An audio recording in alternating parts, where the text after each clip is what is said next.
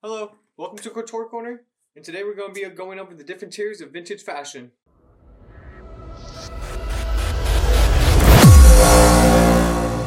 Welcome to Couture Corner, where I talk about fashion and fashion-related topics, and today we're going over the different tiers of vintage fashion.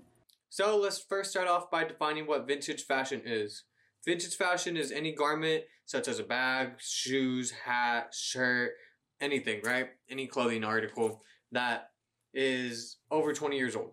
People might go over and say like 15 years could be vintage or whatever, but for the sake of this video, anything over 20 years old would be considered vintage. Let's start off with the first tier, which would be true vintage. And true vintage is any garment or article of clothing that is actually vintage. Because as you'll see later on, there's a tier that replicates vintage. But this is just true vintage. This can range from anything like Levi's, some old Nike shoes, Harley Davidson, some band t-shirts, anything that was made 2000s and prior. A way you can tell if something is true vintage or not would be to look on the, let's say if it's a graphic shirt, it'll go over and have the copyright of when that shirt was printed on the corner of the graphic. You can also just tell by any other date, time stamps on it, true vintage. But with that out of the way, let's go to the next tier, which is replica vintage.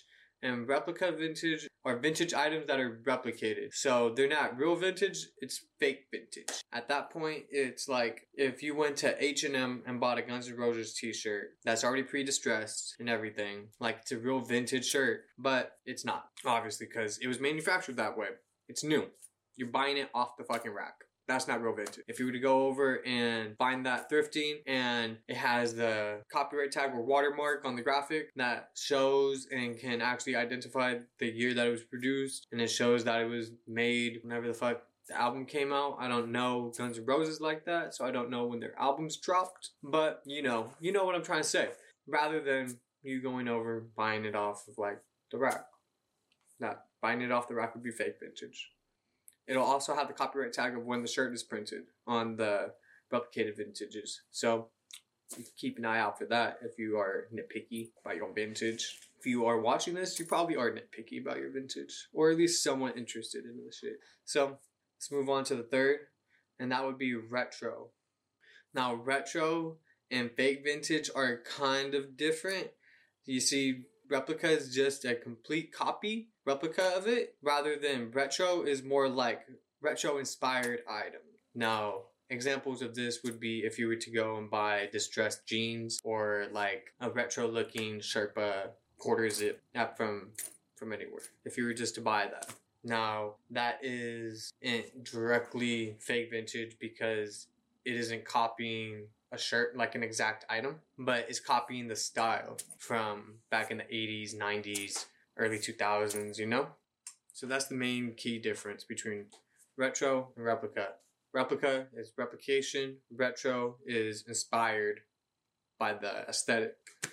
Now, the fourth tier that we have is vintage designer. And vintage designer is just main label brands like Gucci, Louis Vuitton, Saint Laurent, Yohji Yamamoto, Chanel, anything like that. Just vintage items. That's it. That one's really self-explanatory, you know? So you can get like a vintage Gucci bag, some vintage Dior, feel like snot. Ways that you would go about getting vintage designer would be going on reselling apps like Grailed or Depop, eBay, any secondhand website you can find vintage designer on. You might have to scroll a little bit harder and like maybe set some different preferences, keyword it, but you'll find your vintage designer that you want. So the reason why vintage designer and true vintage are on different tiers is because designer vintage has the designer quality and true vintage is just true vintage. So designer vintage can be true vintage, but true vintage doesn't necessarily correspond with designer vintage. Like squares and rectangles, same shit. Except designer vintage is the square and true vintage is the rectangle. Now, let's get to the last section, which is archival vintage. And archival vintage is kind of separated from designer vintage because this can range from anything. It's like historically significant items that are archived in like museums and in people's collections. examples of this would be like Marilyn Monroe's dress that Kim Kardashian went over and rented. There's the Kanye West pastel jacket, Raf Simons Riot collection, which I think anything from there would be archival because it's so expensive, and it's like, who the fuck is really gonna buy that? That shit's like archives. Archival vintage doesn't necessarily have to be designer. It, like the Marilyn Monroe's dress, that's just historically significant because she wore it. It's not who made it makes it that. It's she wore it. It's just historic. But yeah, that's a quick breakdown of the different tiers of vintage fashion. Thank you for watching till the end. I appreciate you. Have a good day. Bye. But the keyword vintage, that just means old.